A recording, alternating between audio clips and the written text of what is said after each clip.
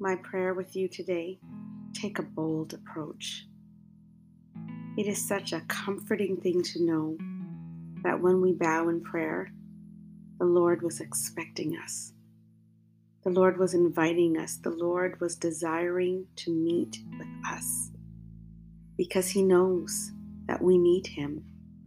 And as much as we need Him, He wants us. And He encourages us to come before His throne where we know we will receive help. And we are encouraged in Hebrews 4:16. Let us then approach God's throne of grace with confidence, so that we may receive mercy and find grace to help us in our time of need. We have every reason to be confident, not to be an arrogant confident, but confident of the fact that God receives us and receives our prayers, and confident of the fact that He is listening, and that in His presence, He is more than willing, more than able, more than ready to extend mercy and grace to us, and to grant us exactly the help that we need for whatever situation we bring to Him. It is such an amazing thing to know that prayer is our conversation, it's our connection, it is our safe place in the Lord. We can go to Him at any time, any place, any day, any moment. And there will always be grace. There will always be mercy. There will always be what we need. And for that, we can be confident because God never changes. He's always inviting us. He's always welcoming us. He's always ready to meet us. So let's go boldly. There's no other way to approach God.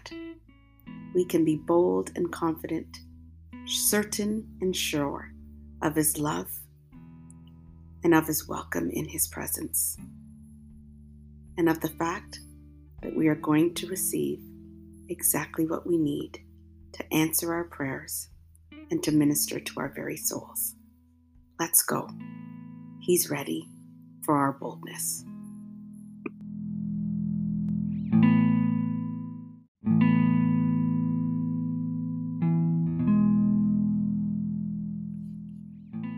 Let us pray. Heavenly Father, we bow before You in humility, yet we bow before You with boldness, with confidence, because You tell us that we can boldly approach Your throne of grace and mercy to obtain help in our time of need.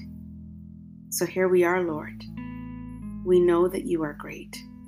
We know that only You can do exceedingly abundantly more than we can ask or imagine or think. Lord, You have told us to pray without ceasing.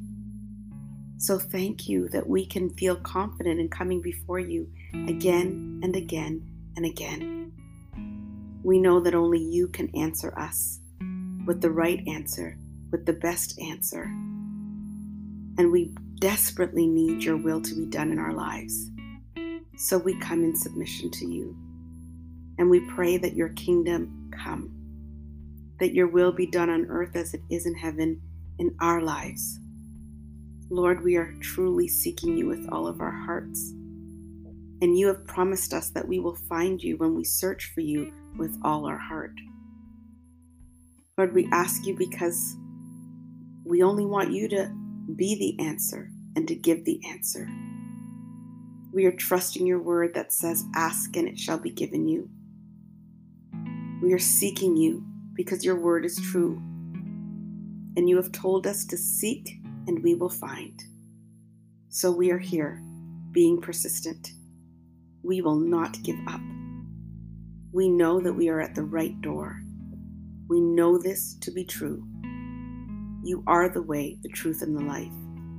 And You have given us permission to knock and told us that the door will be open.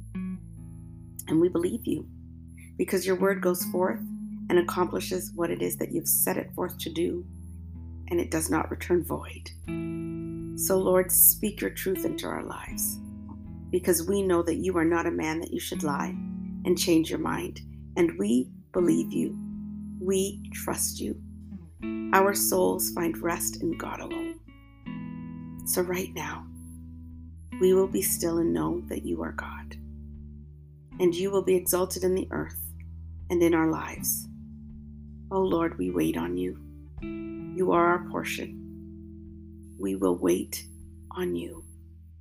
Apart from you, we have no good thing. So we continue to wait on you with expectancy, with boldness, as we approach you and as your answer meets us. We say thank you. In Jesus' name, amen.